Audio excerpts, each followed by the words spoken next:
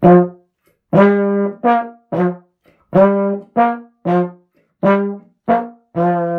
I'm Shelly. And I'm Cam. And this is Translating ADHD. Listeners, if you haven't been listening the last few weeks, we encourage you before listening to today's episode to start with number 60. Because starting with episode 60, we are revisiting the cause and effect metaphor that we first presented in episodes 10 and 11, because that is language that we use throughout the show. So we were getting feedback that some of you weren't sure what we were talking about. Maybe you hadn't listened to those episodes, or some of you that had listened to those episodes wanted clarity on those concepts. And so we started doing that with episode 60. If you are caught up, what we're going to do today is we're going to bring it all together. So we've looked at the key areas of the metaphor separately, and now we're going to kind of look at what it looks like for a person to move through these areas to do the work. And listeners, you can do this work in coaching, but you can also do this work using this show. That's what we put this show out there for. We get feedback all of the time that listeners are able to do their own work using the framework of this show. So our intention in breaking this down is to help you better see how you can start to forge your own path, whether it be on your own, with the supportive people around you, or with a coach. So just to put a timestamp on these episodes, was that 60 dropped on the 14th of December of this year. And then 10 and 11 were back in January of this year, 2020. So way back in January was 10 and 11 when we introduced this model. And here we are back with it because it has legs. It really does. Absolutely. So before we bring it all together, Cam, I want to say a little bit about why we're so passionate about this model and this show. And if you don't mind, I'm going to bring fish back into the equation, if that's okay. Oh, I thought we might, because people, you can't see Shelly, but she's got the full fish regalia. He met me with dark glasses. and my best tie-dye. Yeah, and Jimi Hendrix. So tie-dye t-shirt. Yeah. So, Cam, when we were talking about Shakedown Street last week and 2 weeks ago, as relates to the lunch counter, it got me thinking about taking a person to their first fish show. So those of you listening, you're going to have one of three reactions to me talking about fish. Either you have no idea what I'm talking about, you have heard of Fish, maybe you've even heard some of their music, and you think it's terrible, which is kind of the common reaction, I would say. Or you're a unicorn like me and you're already on board and you're a fan, in which case you'll understand what I'm talking about from a fan's perspective. So taking someone to their first Fish show is my favorite thing to do as a fan, because number one, it doesn't start cold. You don't just tell your work buddy, hey, I've got an extra Fish ticket. Do you want to go with me? Because they're going to have a bad time. It's usually a friend that you've had for a while that knows you're a big fan and that starts to get curious about what is it about this band that causes you to take entire summers off to go on tour. What is it about this band that you don't just want to see them once, but you want to see them 10 times, 20 times, 50 times, hundreds of times? What's up with that? So you start laying some groundwork, sending them some clips that they might like, trying to get them to see what you see. But that's not enough. The rubber meets the road when you take them to the show, because the thing about Fish and the thing that brings people back over and over again to a Fish show is the experience is about so much more than just the music. It's really a collective experience.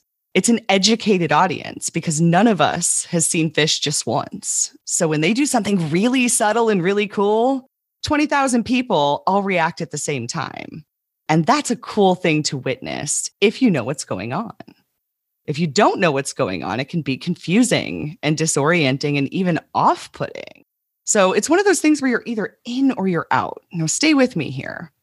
The parallel here is that as podcast hosts and as coaches, Cam and I are trying to bring you to where we are, to this acceptance and ownership place of your own ADHD. Cam, I know you've seen it in clients. I've seen it in clients. When you get that shift, when you see that client shift from, I just want to be free from pain, help me be free from these things, to that bigger picture of, this is my unique brain wiring. I see this differently now. And therefore, I see everything else that I'm bringing to coaching differently now. It's a magical moment. It is just as magical for me as watching a friend who I take to their first fish show have that first moment where a collective experience happens and you see them, instead of being confused, become part of it. It's so cool. It's why, I don't know about you, but it's a big part of why I do this, is those moments, because that is the place where you can start to do your bigger work. That is the place where you can start to become this more powerful version of yourself. The challenging part of having ADHD is that this readiness for change. So I think that our third episode was on readiness for change. And that's what you're saying here, is that you don't just take a stranger to a fish show, and you're not just going to take someone out of their lived experience or their experience down in the valley and thrust them up onto Mount Rainier. It's this pilgrimage of coming up and seeking answers. There's a curiosity, there's an interest, and there's a desire for, you know what? I'm tired. I'm tired of this, and I really want to kind of press through to find out what else is going on. Here's the real conundrum here, is that so many folks are still asking about, what is this damn lunch counter? I don't get the lunch counter. I don't understand it. I'm going to tell you that that is in part your ADHD at play, because your ADHD breaks down the ability to connect causation with impact or effect. And so naturally, the barrier, you're not going to necessarily see it. So if you don't see it, you're not thinking about, oh, what's on the other side of that? But if you keep coming, now we're not going to convert you into fish fans. I'm on the fence, but I was almost like, hey, maybe, when the whole COVID thing clears up, maybe I'll put my hand up. Like, Shelley, take me. I don't know. I'm not sure I'm there yet, people. We'll do an episode on that if we ever get you to go. I think I could. I think it could happen. But with ADHD and getting to this place to walk through to the other side is this place of readiness and acceptance. And it goes back to this awareness piece. How can you appreciate a model that is a cause and effect model if your brain is throwing a wrench around connecting cause and effect? So it's frustrating. This work that we do, as you're listening, I know that part of what we do is really frustrating if you can't appreciate what's beyond the lunch counter. The level 1 symptoms, the learning, getting your answers. Just want to say that there's more to it. And it is a process, and it begins with awareness. So often, I think the bull in the china shop is often a metaphor for individuals with ADHD, is that they're in there and they don't know about the plates that they're knocking over. They're having their experience, but they're not able to see. Just as I was not able to see that I was struggling with completion, and I wasn't able to see the collateral damage of my actions and inactions around not being able to complete and take my goods to market until it was revealed to me. And I couldn't really run away from that. But coming up and, okay, it's starting with this acceptance piece. If you're still finding yourself confused by this metaphor, as Cam said, that's normal. It's okay. You're not alone in that. Something that might help, Cam, is the About page on our website, which is translatingadhd.com, because there we talk about understand, own, translate.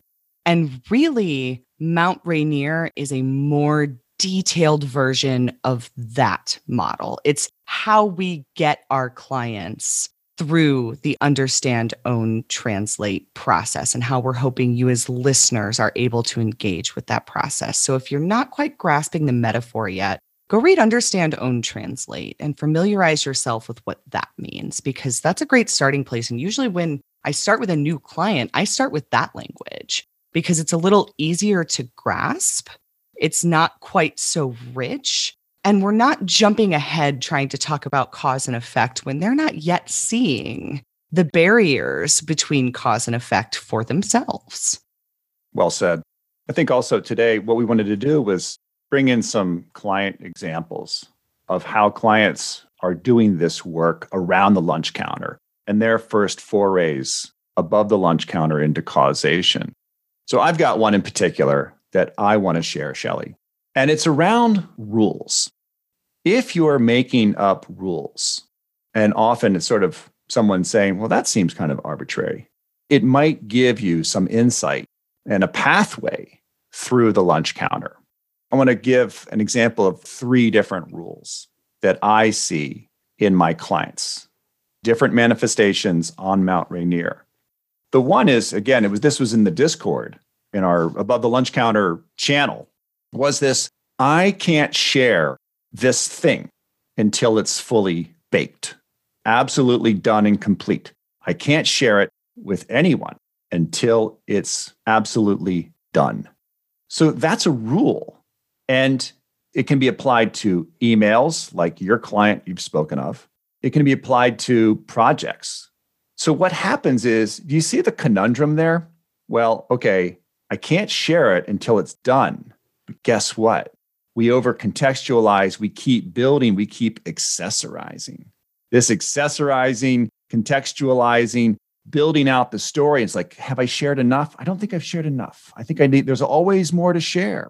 That big brain experience of where are the limits? And so we just keep building this story, and then this email becomes a novel, and then we never get it off our plate. Meanwhile, business is going. People are waiting for stuff. You've got more stuff piling up, and you create a log jam.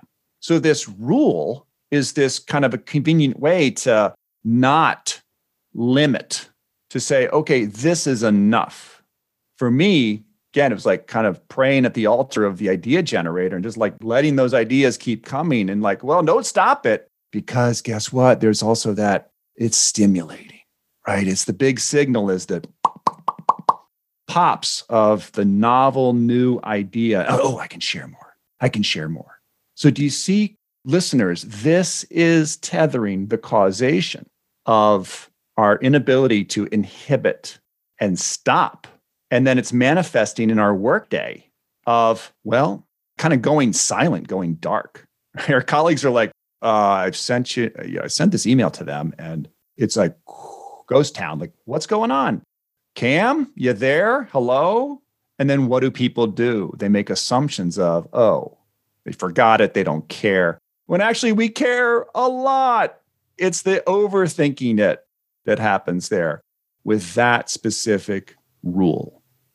Cam, I'd like to layer on to that rule with a client example of my own, because I had a client who very much had that on board when she came to coaching. This was the fantasy bubble client who realized that she was by and large trying to pass as neurotypical and that was not working for her. And that's the place that she came to coaching.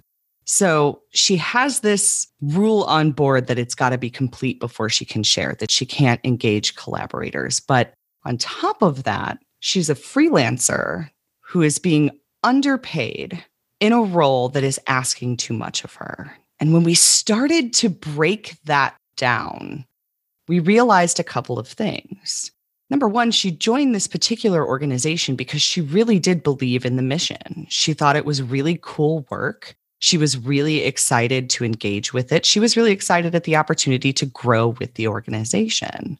But as we started to look at the organization's leadership, we realized that those barriers to growth had nothing to do with her, which is something she did not realize before. She was conflating it with what she wasn't getting done, with that rule of I have to have it done and perfect before I turn it in. And she wasn't even seeing the bigger picture that the organization was not going to move forward in the way she hoped it would because the leadership of the organization was not leading it in the right direction.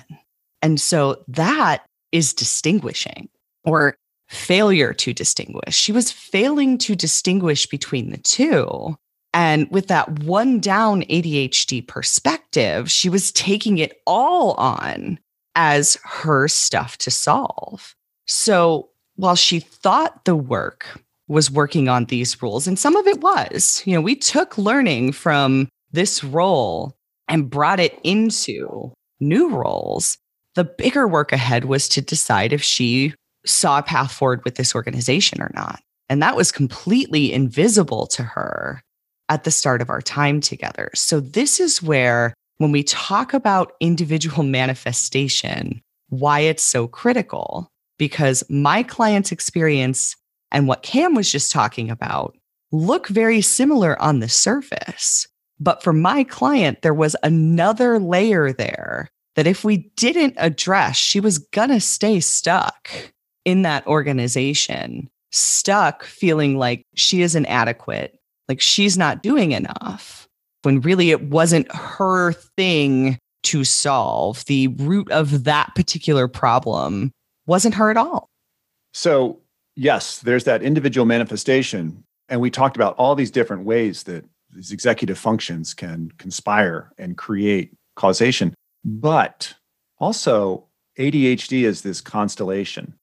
It's a constellation of these specific areas of breakdowns. So right there for her, and again, it's really fascinating, if you can kind of point back to like this executive function breakdown, that self-awareness, or as Barkley talks about, self-directed attention. In that moment where she's looking at this stuff and this dilemma, where does she go? She focuses down to her problem and excludes everything else. So that's a focus dilemma. But it's a focus thing, not about like, where'd I leave my keys? It's really about scale. We can go way down in the weeds, or we can go high global and miss details. So she was in this detail, and she was missing all the stuff that wasn't working anyway, that had nothing to do with her. But guess what? There is more cause and effect to look at all the causation. So this sort of taking a step back is always a good move here, to consider what else might be at play. Let's look beyond your own 1 foot by 1 foot plot. So when people get up on Mount Rainier and they're like little microbiologists looking at petals of some kind of mountain laurel. I know mountain laurel is not a Mount Rainier, but just bear with me, folks. Right? We just get in there and like look at our own stuff, not considering there's other stuff going on that has nothing to do with our own ADHD. It's this management regulation thing. We dive in and go for the biggest signal, which is often our perception of the failure. The failure is all mine, all or nothing. And then it plays out in interesting ways. I've got another one I want to share that's, I think, on another side of Mount Rainier. And so this is my fast brain clients.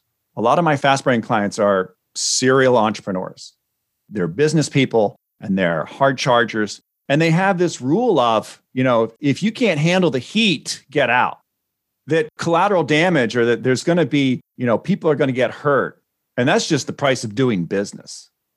And that's a rule. It's a convenient rule that then gives them this, well, I can just, torched earth. It's okay. So moving forward, not communicating, not understanding, not connecting with others, and stopping seeking to understand the other person's position. I have a client, he was a fellow from Kentucky. He was like, I was not a good salesperson, but what I did was I wore them down. I just wore them down. Just that pushing hard forward, get the sale, but then losing key relations. And again, this rule is kind of convenient and it protects us in this mode. We talk about modes, kind of like just keep going. But the dilemma there with that person is that pause. It's the inhibiting, the pausing to pivot, consider, articulate, to bring your people along. It's like, well, they can't keep up with me. So I'm going to cut them loose and keep going forward. And I'll find more people. But then if you see these patterns kind of repeat themselves, this is the thing that's very predictable about the slopes of Mount Rainier, is if you go up here, you'll find these experiences tend to repeat themselves. And that's actually our friend.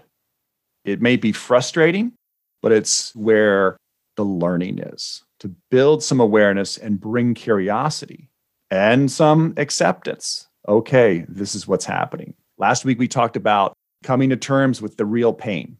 What is the pain? And to accept it and move forward and consider. And it's not about just sheer effort to stop. You have ADHD. It's not a matter of just willing the ability to come to a stopping place. It might be about taking meds. It might be about meditation. It might be about sleep and exercise. But these practices of finding people that you can, like, hey, let's stop and consider. So introducing something like a Rockefeller huddle, it doesn't have to be that we're doing like wholesale brain conversions here, that the fast brain has to become this considerate and thoughtful individual. It's really about what is the complementary behavior that's going to go with that fast brain. So introducing a stand-up at the beginning of your day, 15 minutes at most. What's going on? What's your dilemma? Where do you need help? What's next? To just consider before you go forward. With the big brain and around activation, or that kind of like, I can't share it unless it's fully baked. It's like, okay, what are small portions that I can share? To share, and with this understanding of, okay, this is a work in process. Can I hand it off to you and limit expectations? Because, there's another place up on the slopes of Rainier where we will like attach something to that expectation flagpole and run it up there way high. So the point that Cam is making here is that we're not done when we get to those bigger causations. Cam's big idea generator, his failure to complete, those are still things that are with him today and patterns that show up today, just as they did 20 years ago. My perfectionism is still something that shows up in a pattern that repeats itself, just as it did 5 years ago when I started working with Cam. It doesn't go away. It does get better. And that's why we call coaching and the work that we want people to do, whether it's in coaching sessions or with this podcast, a learning action model. You go up the slopes, you try something, whether it goes really well or really poorly or somewhere in between, rather than just saying, okay, that's a print if it goes well, or okay, let's just throw the whole thing out if it goes poorly, taking a moment to learn from that. And then applying that learning over and over again. And eventually you start to build this body of knowledge about yourself. There's not one strategy that disrupts my perfectionism. There are dozens, and it's dependent on the scenario and any number of other things going on, adding into that manifestation. But as the years have gone by and as I've done my own work, I now have that body of knowledge to draw on. I can step back, recognize and name the behavior when it's happening, which is the first step anyway, and then start to draw on what I already know, rather than feeling like I have to reinvent the wheel every time. I just was reminded recently of my challenge to complete. And so all fall, I'm trying to get a septic truck out to my house to pump out a septic. You do it every 3 to 5 years. It was overdue. And by the way, this is not just an ADHD thing, because I've been asking people, and a lot of neurotypicals I know are like, septic? I thought they just took care of themselves, right? What? I need to pump it? Really? So that's not the ADHD thing here. The ADHD thing was I let it go.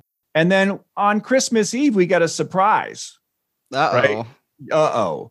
Yeah. A flooding in the basement. And and no one working. The pump trucks are like, park those pump trucks on Christmas Eve, people. That's what I've learned. And I'm also appreciating indoor plumbing too, because we went back to the 1600s of London very quickly.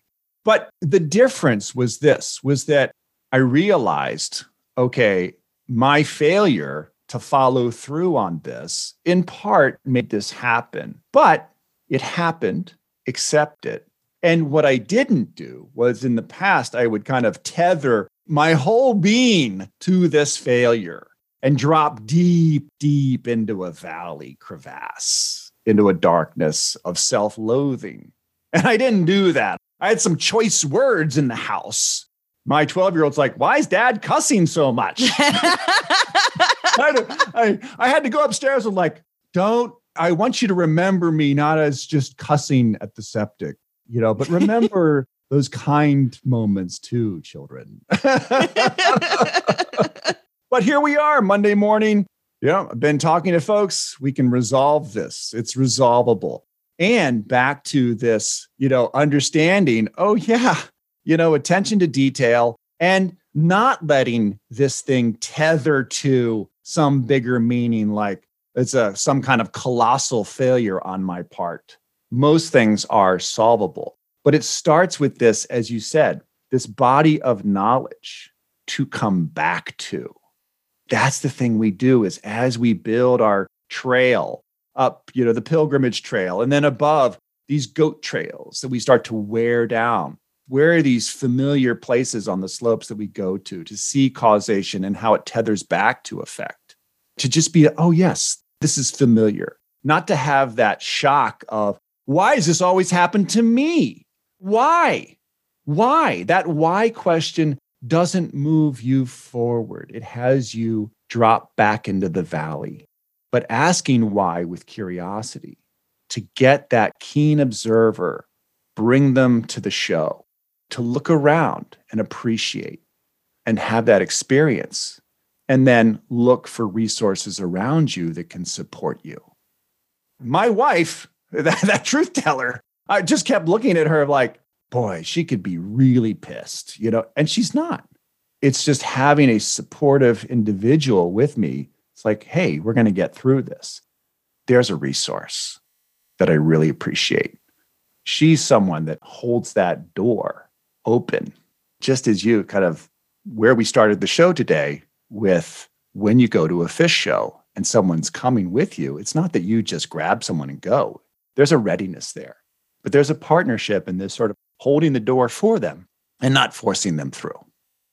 Well said, Cam, and I appreciate you relaying that particular anecdote because it highlighted what I was saying about the learning action model and how it gets easier at the lunch counter and above the slopes. But you added a second element that I want to call out, and that's when we do fall in the valleys, which does still happen to both of us sometimes.